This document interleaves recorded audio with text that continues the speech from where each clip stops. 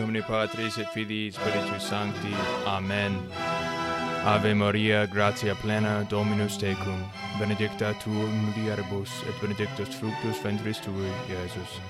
Sancta Maria, Mater Dei, ora pro nobis peccatoribus, nunc et in hora mortis nostrae. Amen. In nomine Patris, Filii, Spiritus Sancti. Amen. Brethren in Christ, Laudate Jesus Christus, in secula. Hope you're all doing very well. Shout out to all my American brethren. Happy Thanksgiving. There's a lot to be thankful for.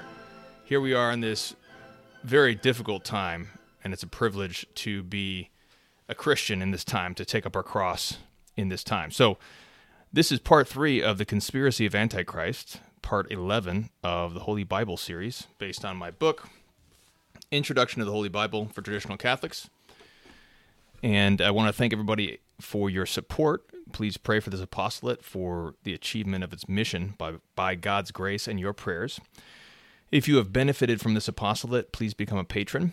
Any amount will help us, helps support our work, my family, and that's most appreciated. There will be a patron-only live broadcast this Friday or Saturday. I haven't figured it out yet. I want to try to get a good time for the Australian viewers. So shout out to all my Australian brethren.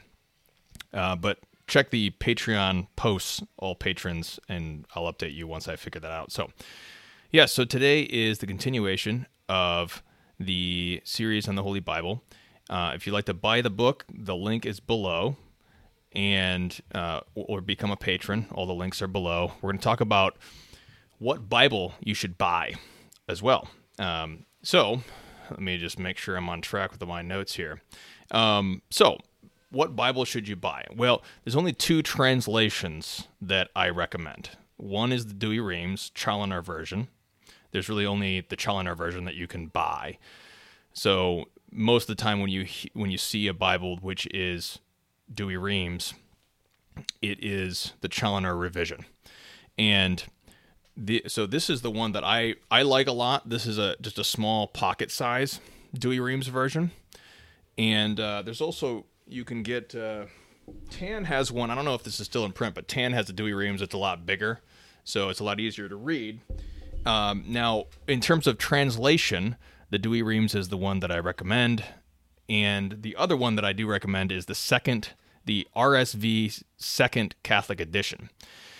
And there's 2 reasons why I recommend these 2 translations, and I do not recommend any other translation. Do not use the NAB. Do not use the Knox Bible. I would not recommend it, and here's why. The Knox Bible uses what's called dynamic equivalence in terms of a translation. What that means is it uses an interpretation. So it is not a word-for-word translation. That is called formal equivalence. Formal equivalence means that there's one word in Latin or Greek, and there's one word in English. And so it's sort of a one-for-one translation. Every word that's in the original language is in the translation. So that is called formal equivalence. But the dynamic equivalence, so that's the Knox Bible, that's the NAB, other English Bibles. Dynamic equivalence has a certain amount of paraphrasing involved. So it is adding more words into the English translation than there are in the original language. So I think that is appropriate for other translations, but from my view, I do not believe that it's appropriate for the Holy Scriptures. I think that the best way to do the Holy Scriptures is a word-for-word translation, which is formally equivalent instead of dynamically equivalent. And we're going to get far more in detail with that in this series. I have a whole section, there's a whole chapter in the book where we go into detailed linguistic analysis of these different Bible verses. There's a whole chart which compares all these different versions. Really, the best version is the original language, but since not everybody can read Greek or Latin or Hebrew, you have to, look at these English translations. So even the Douay-Rheims has certain deficiencies, which we'll get into eventually. But the other aspect of the Douay-Rheims is that it follows the Christian biblical manuscript tradition, which comes out of the Septuagint and the Vulgate. And we're going to talk about that as we kind of chronologically go on in this series we're talking about.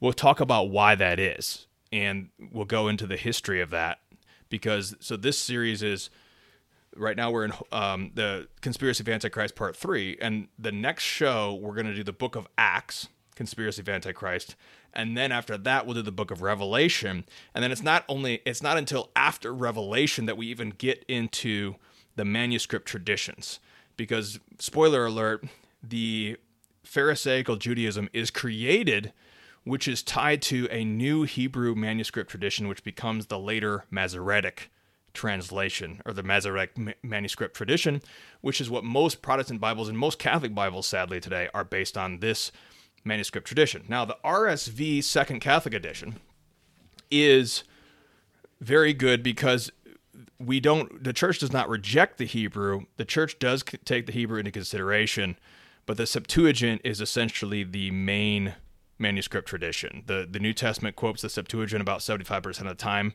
when it quotes quotations for the Old Testament. But the second RSV is very good because the translation is very formal. The language is quite good.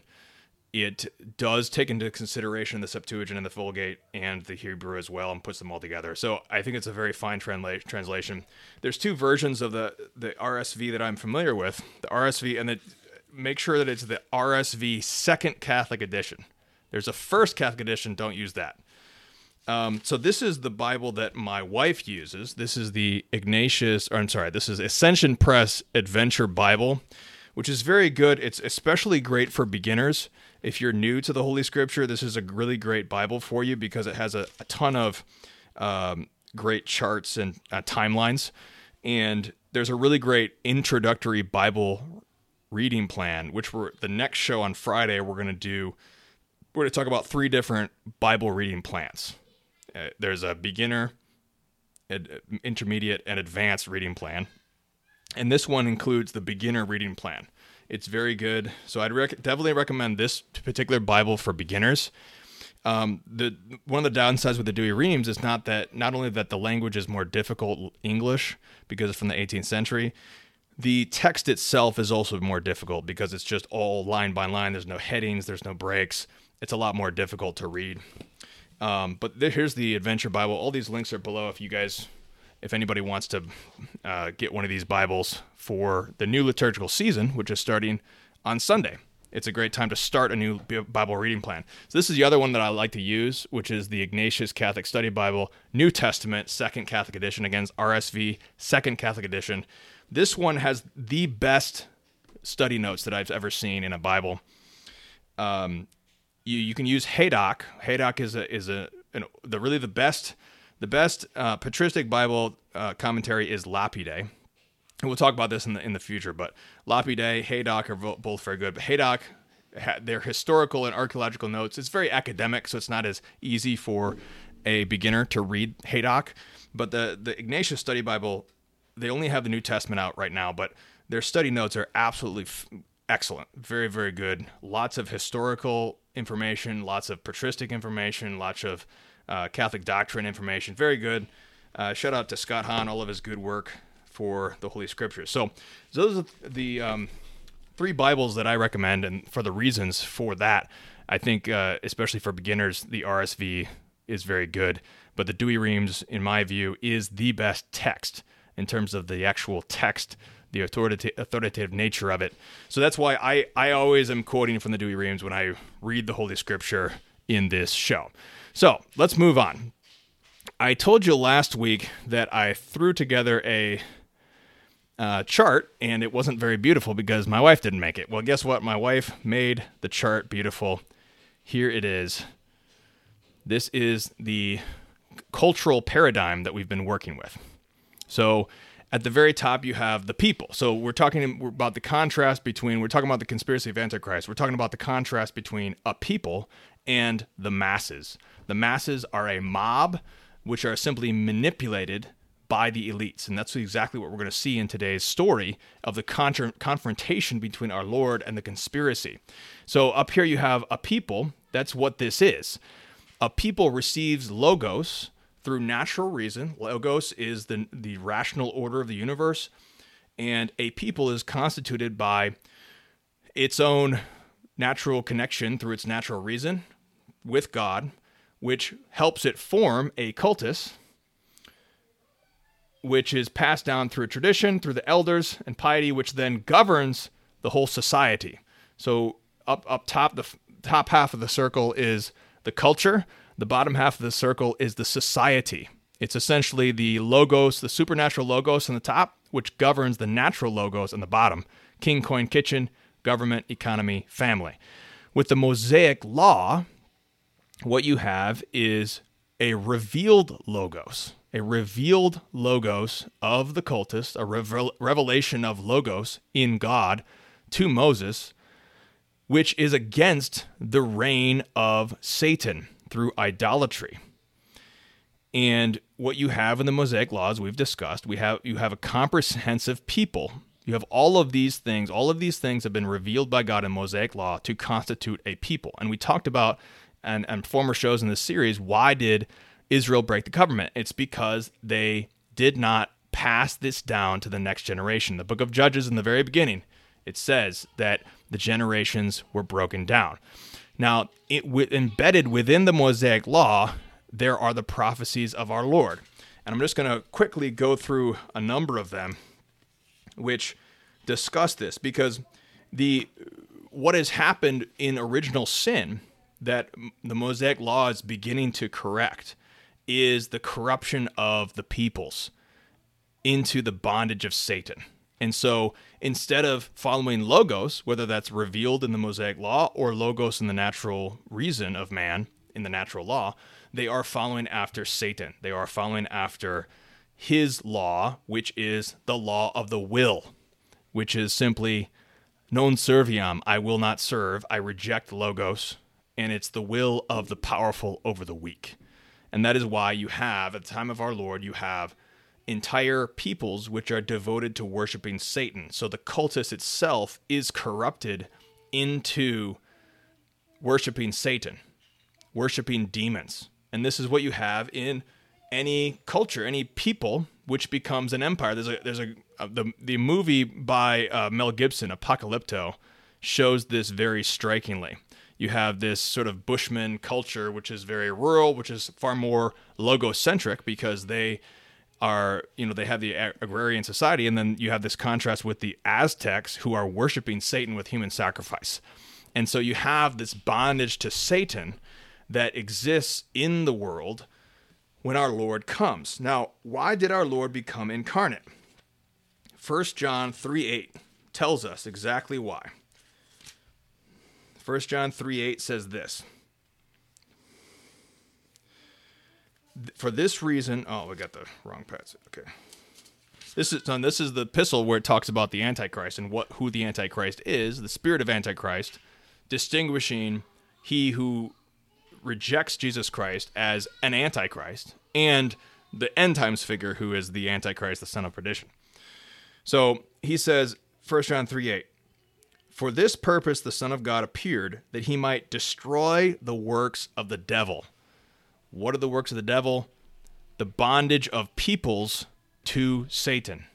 So within the Mosaic law, you have the prophecies of the new people, not only Israel, but the nations. So you have all these peoples who are corrupted by worshiping Satan. You have the Mosaic law brings the Israelites out in order that Logos may become incarnate. Now, you have at the end of Genesis is really, the whole book of Genesis is all about the tribe of Judah becoming the progenitors of the Christ who is to come. Now, so you have Genesis, at the end of Genesis, you have Jacob rejecting all of his sons, all of his firstborn sons, to Judah. Genesis 49:10, the scepter shall not be taken away from Judah, nor a ruler from his thigh, till he come that is to be sent, and he shall be the expectation of the nations. So you have this prophecy of Judah having a scepter. The tribe of Judah having a scepter, meaning a kingdom, through Judah to rule the nations. Then moving on to Deuteronomy chapter 18. Verse 18, I will raise up a prophet. Now this is the Lord speaking to Moses, okay? the Lord says to Moses, I will raise them up a prophet out of the midst of their brethren, like to thee. Like to who? Moses. And I will put my words in his mouth, and he shall speak to them all that I shall command him. And he that will not hear his words, which he shall speak in my name, I will be the avenger. So, Moses himself is prophesying another Moses. Now, there are many different prophets that came after Moses, but as we see in the gospel, the Pharisees and Sadducees say to St. John, are you the prophet? Because they know that there's a prophet like Moses, not just any old prophet. Now, what's different about Moses? Moses, first of all, he's a king. He leads the people in war. He's a king. He's a prophet. He speaks in the name of God, but he's also a lawgiver. Now, in this model of the people that we're talking about, Moses gives the logos of the Mosaic law, which is an imperfect revelation. It's not perfected yet because the logos have not become incarnate. But Moses says, I will raise up another, or God says, I will raise up another prophet like Moses. And what makes Moses different than all the other prophets is that he is a lawgiver. Now, then we go to Psalm 9, verse 21. Appoint, O Lord, a lawgiver over them, that the Gentiles may know themselves to be but men. So we have this prophecy of a lawgiver over the Gentiles. This is the coming of Christ, who comes to destroy the work of the devil. So, what does our Lord do?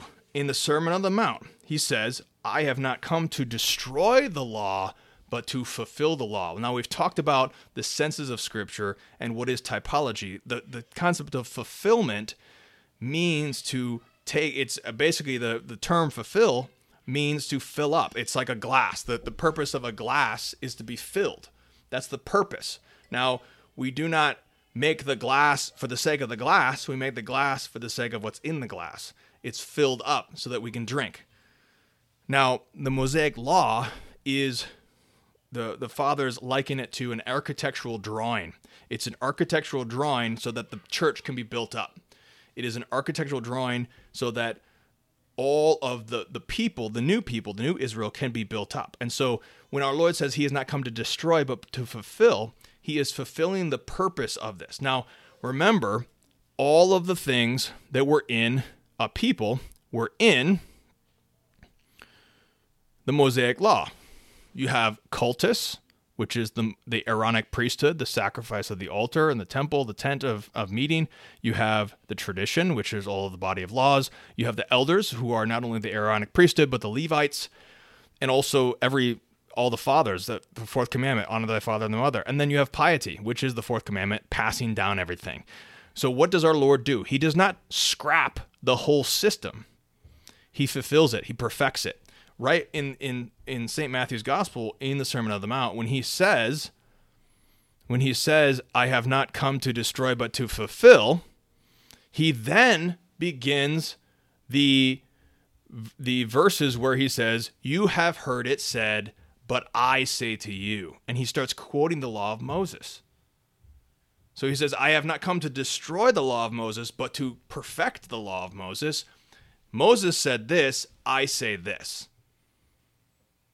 And so he is claiming for himself the authority of the lawgiver that was prophesied, the king that was prophesied from the tribe of Judah, the prophet that was prophesied in the law of Moses itself, and many other places. We don't have time to go in through all the different prophecies. There's so many different prophecies that go into this. But what we see is that he is a higher authority than Moses. He is assuming for himself the position of lawgiver.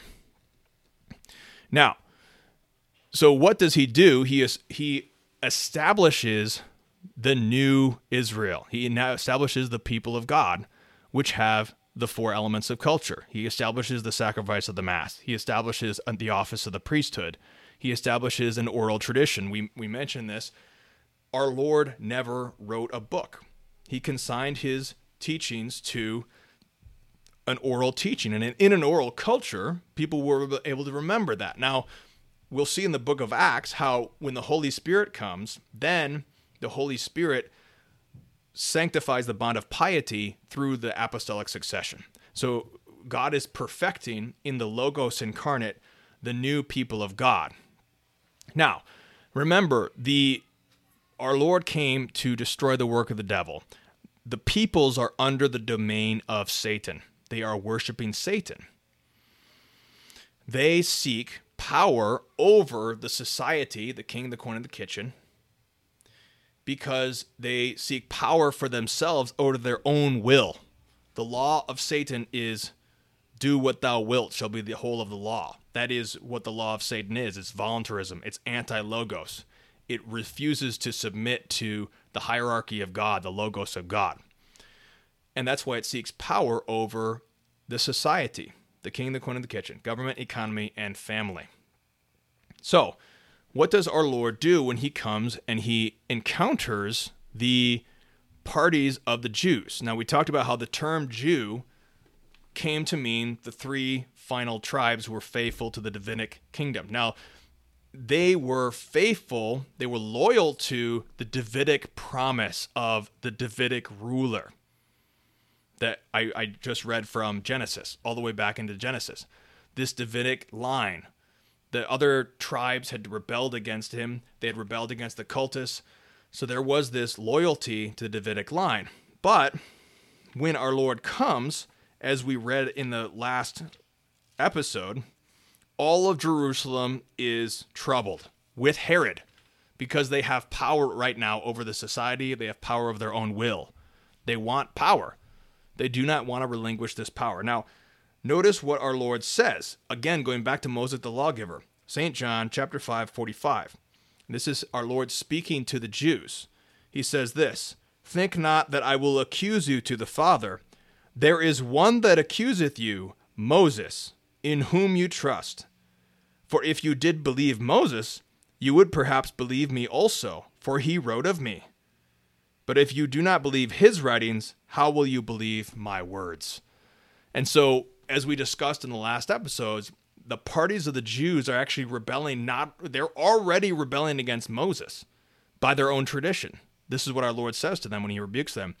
They are exalting their own oral tradition above even the law of Moses.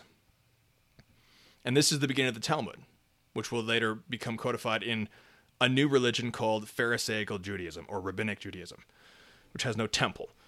So what you have here is that our Lord is claiming the authority of Moses, and the Pharisees and Sadducees are rejecting even Moses. Now, here's where we get into the reign of Satan, because the spirit of Antichrist is simply the spirit of Satan. Here we have St. John chapter 8, verse 39.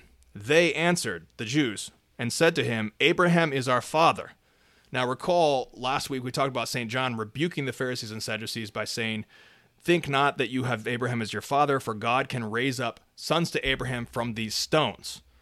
Because what you're going to see in the conspiracy of Antichrist is that they're taking pride in whatever they can. They're taking pride or power in their own blood, in the temple, in money, as we'll see.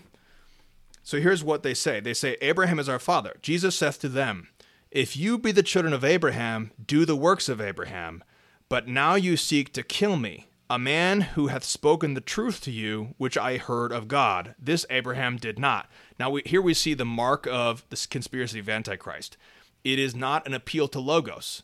It is an imposition of the will. The law of Satan is the imposition of the strong, their will over the weak. And so it uses violence. It is not an appeal to logos. It is the use of violence to impose their will. And notice what he says here about violence. "You do the works of your father.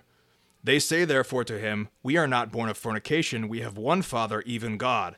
Jesus therefore said to them, If God were your Father, you would indeed love me. For from God I proceeded and came. For I came not of myself, but he sent me. Why do you not know my speech? Because you cannot hear my word. You are of your father, the devil, and the desires of your father you will do. He was a murderer from the beginning, and he stood not in the truth, because truth is not in him. When he speaketh a lie, he speaketh of his own, for he is a liar and the father thereof. But if I say the truth to you, you believe me not. Here we see the mark of the conspiracy of Antichrist is when all these groups of people that we're going to see in just a minute, they unite together against the Logos. Their uniting principle is one of negation. Anything but Christ. That is their uniting principle, anything but Christ. So they don't care about the truth. They don't even care if they agree with each other about what the truth is. All they care about is not Christ. And that is why they use violence, because violence is not an appeal to the Logos or truth. It is an appeal to force and power. And that is the method that we're going to see as we see the Antichrist forming. So here we're going to wrap up and go through a passage in St. Luke, which is at the end of the gospel in the confrontation that happens. Now, remember, Jerusalem is the city of David. It is the capital city of Israel. It is the city against which the rebellious tribes rebelled by establishing their own cultus in Bethel. And it is the city of David, the city where the temple is. Now, here's what St. Luke says. This is a very powerful passage here. St. Luke 19, verse 11. Now, this is right after our Lord helps Zacchaeus. And he says this day salvation has come to this house, Zacchaeus, because he also is a son of Abraham. So our Lord shows this mercy to this sinner who is also a son of Abraham. And then he says this, the Son of Man is come to seek and save that which was lost. Now notice what is said here in verse 11. As they were hearing these things, he added and spoke a parable because he was nigh to Jerusalem, and because they thought that the kingdom of God should immediately be manifested. Now, he's drawing near to Jerusalem, which is the Davidic kingdom. That is the capital city, the temple. He's already, in the beginning of St. John, in the beginning of his ministry, he's already cleansed the temple. Now he's about to cleanse the temple again, but he's approaching Jerusalem, his final journey. And here's the parable that he tells.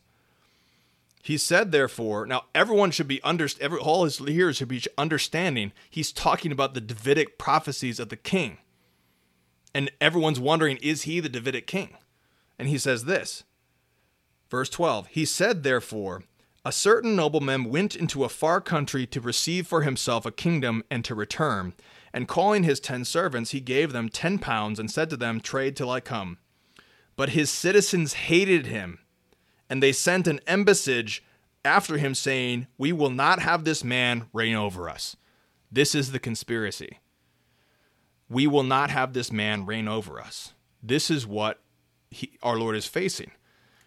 And as he turns himself to Jerusalem, and then he tells the parable of pounds, where those who were, it is a rebuke of the Pharisees and Sadducees, and God gave the Mosaic law, but the Jews who rejected our Lord rejected the investment that our Lord had made in them. And he then takes from the one who did not invest his pound and gives it to the one who did. And then he ends with this very terrible verse, verse 27. But as for those my enemies, who would not have me reign over them, bring them hither and kill them before me. And having said these things, he went before, going up to Jerusalem. So our Lord is clearly pronouncing judgment on the temple and on the Jewish leaders, whoever they may be, because they are seeking their power. They're seeking to impose their will more than submit to the Logos incarnate. Now see what happens. Verse 37.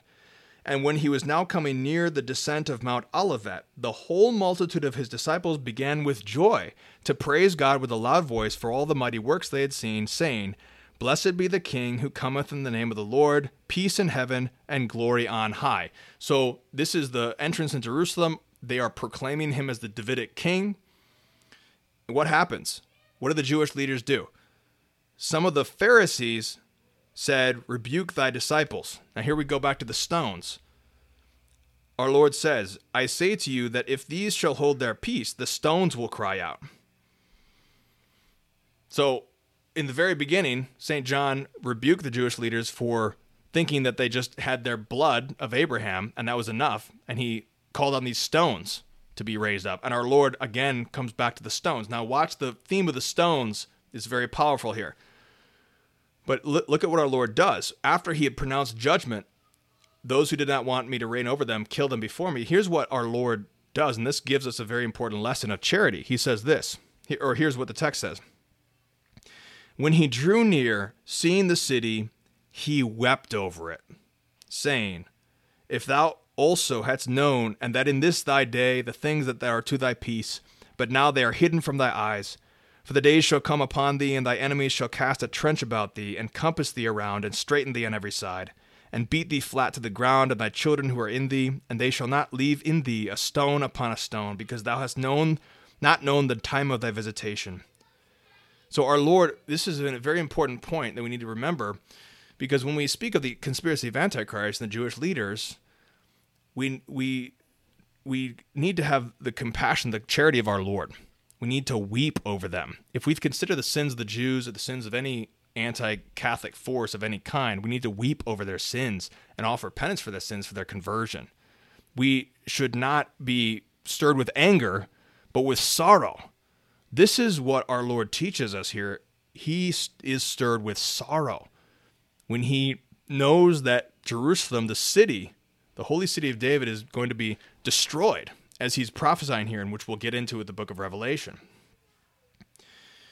So that is the charity that we need to have for Jews, heretics, and pagans, which is the conspiracy of Antichrist. We need to have a weeping sorrow over their sins and offer penance for their conversion. Now, but watch what happens, verse 48. The chief priests and the scribes and the rulers of the people sought to destroy him. Once again, the imposition of the will. This is the reign of Satan. And they found not what to do to him, for all the people were very attentive to hear him. So you have this verse is repeated throughout the Gospels. The leaders are trying to find a way to destroy him, but they realize that people are following him. And this is where you really see the contrast between a people and the masses, the mob. What you have is the people are rallying to Jesus as their Davidic king, as they should. He is establishing the people. He's establishing the new Israel. And the people are accepting him. They are following him. They are proclaiming him Son of David. But, so this is the constitution of Logos, because our Lord is establishing based on Logos. Our Lord is not forcing anyone to accept him. He is not manipulating them. But the Jewish leaders, they use manipulation. They create a mob. So this is not based on Logos. They are creating a mob which is going to do violence. So it's an emotion, and this is the pattern that you'll see throughout history. There is simply whipping up a mob, and we'll see this especially in the book of Acts, whipping up a mob in order to combat the Logos. So they're not appealing to reason. They're not having a reasonable argument about it. They're whipping up a mob. And that is the difference between a people and the masses. Our Lord said, I did not come to bring peace, but a sword between father and son, mother-in-law and daughter-in-law.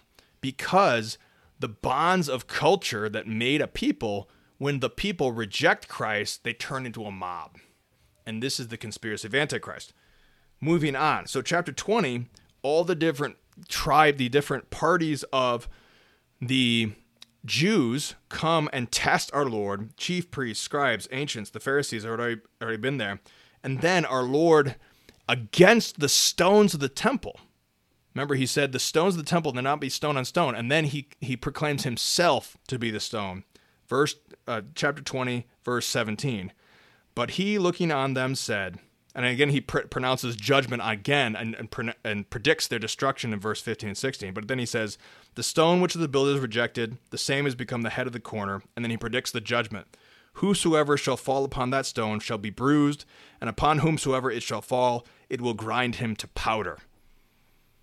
So this is the stone of the book of Daniel. We don't have time to get into this, but there's a prophecy of a stone striking the clay feet of the Roman Empire to destroy the Roman Empire and overthrow it. And our Lord is saying he is the stone. There's this stone metaphor, which we already saw back in St. John the Baptist. Now, if we move on later in that chapter, our Lord proclaims himself to be the Davidic king. The Lord said to my Lord, sit to my right hand till I make thine enemies thy footstool. So our Lord is just continually pronouncing judgment on the Jewish leaders, which is calling them to repentance. He's weeping over them. He's calling them to repentance, and those who are called will be saved. Now, he says, David then calleth him Lord. How is he his son? So he's proclaiming also his Davidic kingdom, his divinity. He is Logos incarnate. Now, in the very next chapter, that's when he makes the final pronouncement and prediction of the destruction of the temple. Verse 5, some of the temple and some of the disciples saying of the temple that it was adorned with goodly stones and gifts. Again, going back to the stones. But our Lord is the stone to destroy the temple in judgment. He says, the days will come in which there shall not be left a stone upon a stone that shall not be thrown down. And then he predicts the end of the world and the destruction of the temple in one single prophecy. That's chapter 21. And verse 17 talks about the conspiracy of Antichrist. And you shall be hated by all men for my sake. All men. This is the conspiracy of Antichrist. So what we have here are all men. We have the three archetypes. Saint Augustine is the one who says, Jews, the heathens, and pagans have made a unity against unity. So they have united in the principle of negation, not Logos incarnate, not Jesus Christ, the Antichrist. This is the spirit of Antichrist. So there's three archetypal parties that happen at the time of our Lord, who are, again, they're whipped into a mob, and they crucify Jesus Christ. So the conspiracy of Antichrist consists of these three parties, and these are archetypes of all the rest of the parties that will come throughout history.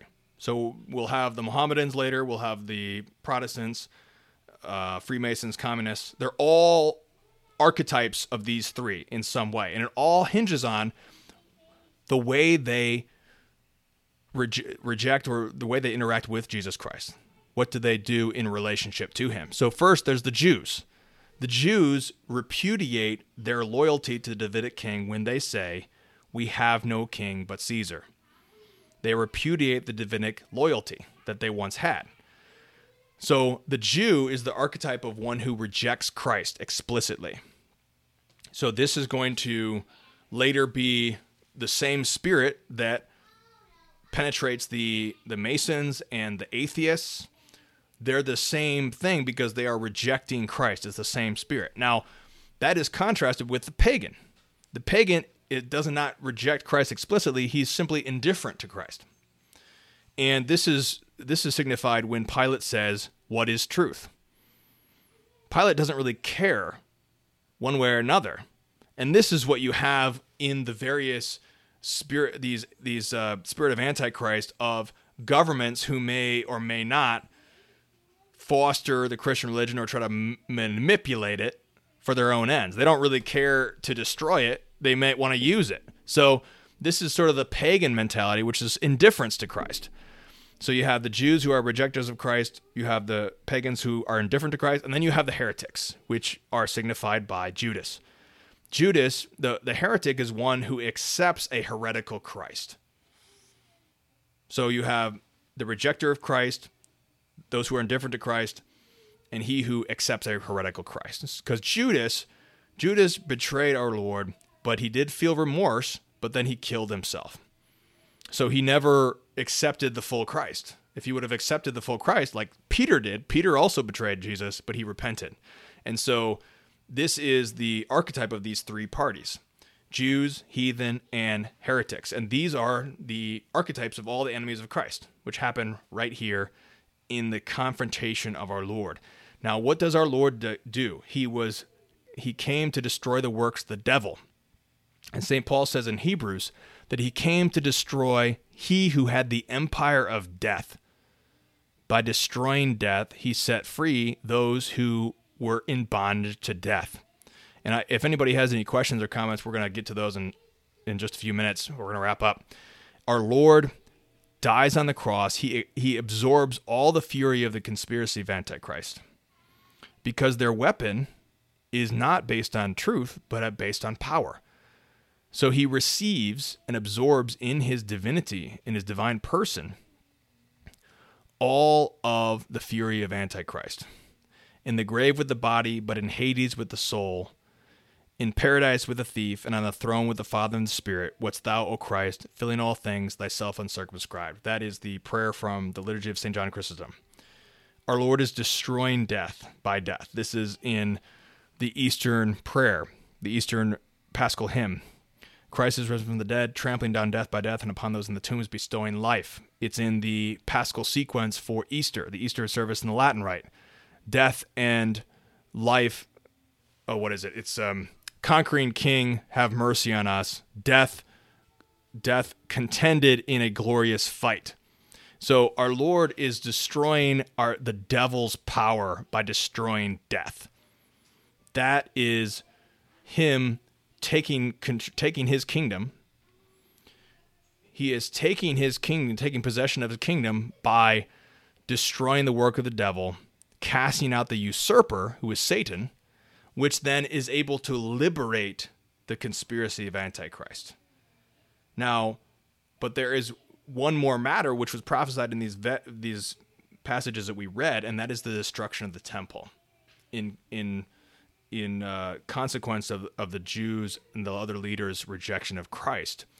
And what we're going to see in the next video is the book of Acts, how the preaching of the Davidic kingdom, the preaching of the gospel, the Davidic kingdom of Jesus Christ, our Lord gives and saves all of the Jews who are predestined to salvation in the book of Acts before the destruction of the temple.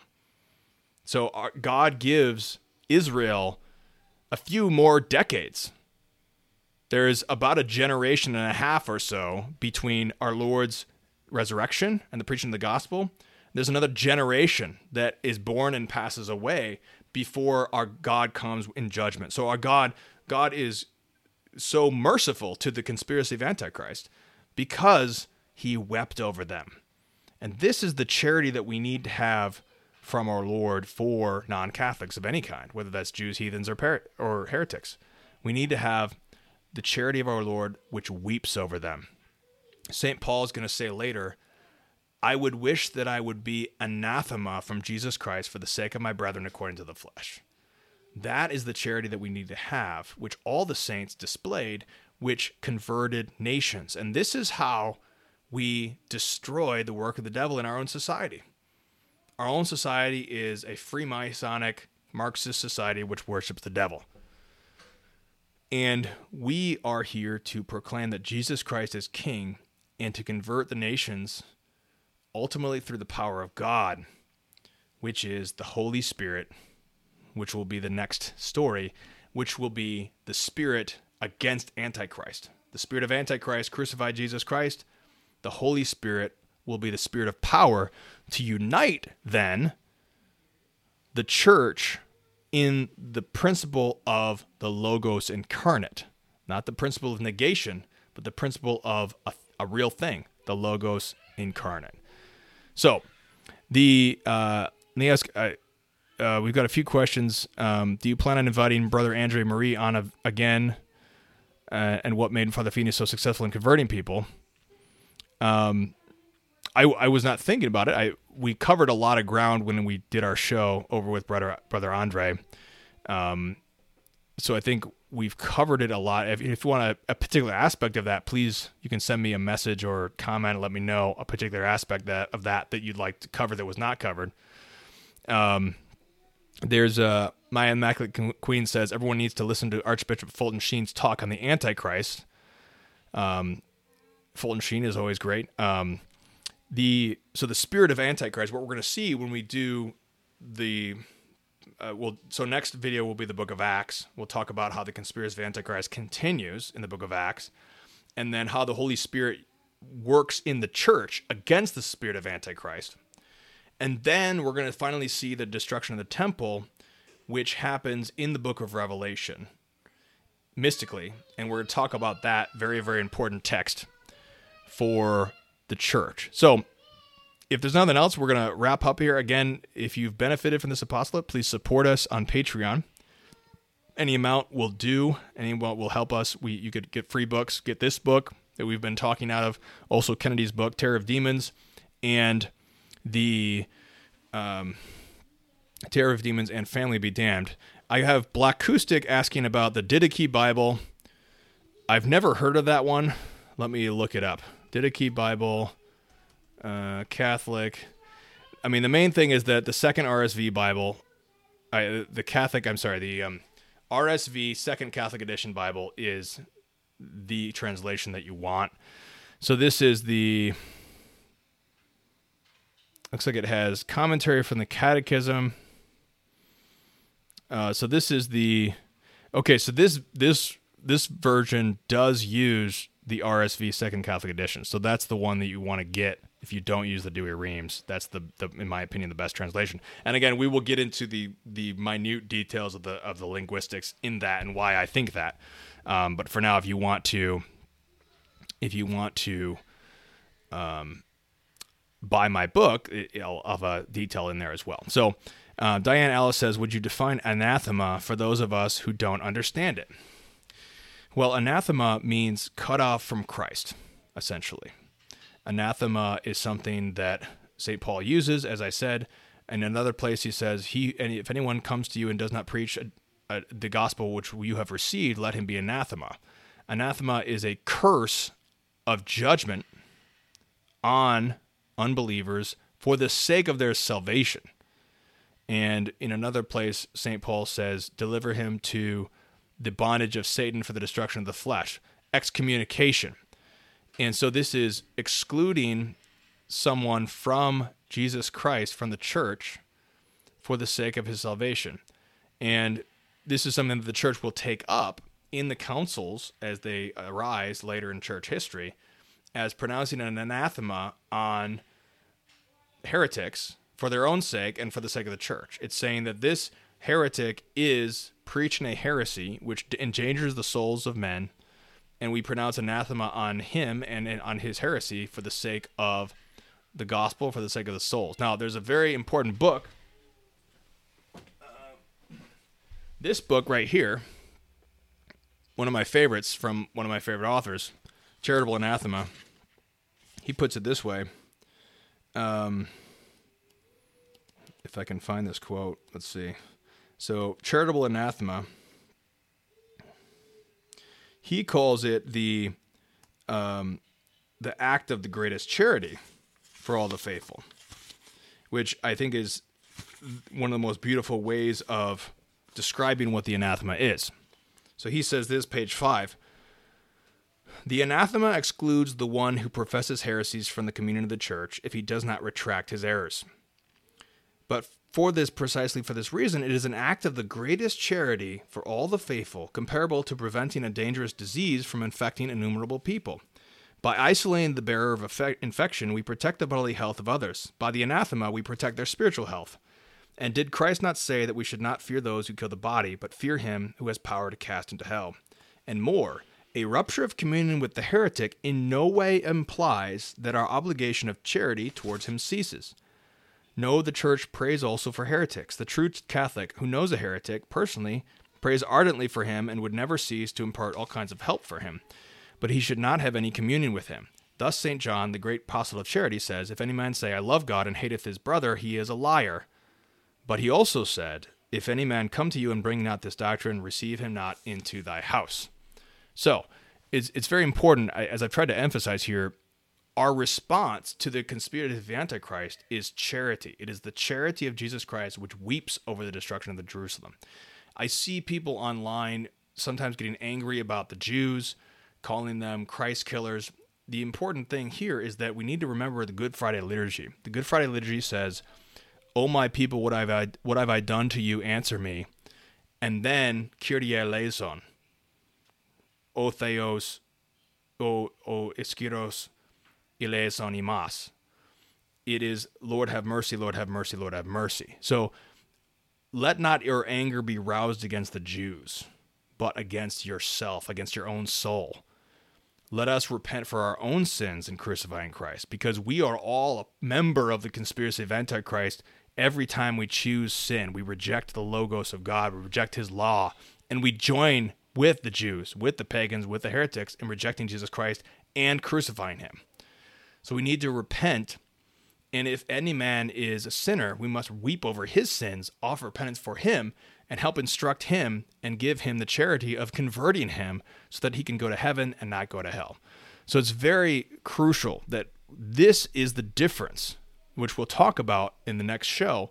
This is the difference between the church and the conspiracy of Antichrist, is that we proclaim Christ crucified. We lay down our life for our enemies. We pray for our enemies. We pray for those who persecute us. That is our response. It is not hatred.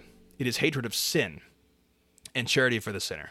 So let's offer up a prayer on this day for all the souls of all poor sinners, the conversion of their sins, and repentance for our own sins. And let's offer up this for the sake of the gospel so that we can be worthy through the prayers of Our Lady of receiving the promises of Christ. In nomine Patris et Filii Spiritus Sancti. Amen. Pater noster qui es in caelis, sanctificetur nomen tuum, adveniat regnum tuum, fiat voluntas tua, sicut in cielo et in terra. Panem nostrum quotidianum da nobis hodie, et dimitte nobis debita nostra, sicut et nos dimittimus debitoribus nostris, et ne nos inducas in tentationem, sed libera nos a malo. Amen. In nomine Patris et Filii et Spiritus Sancti. Amen.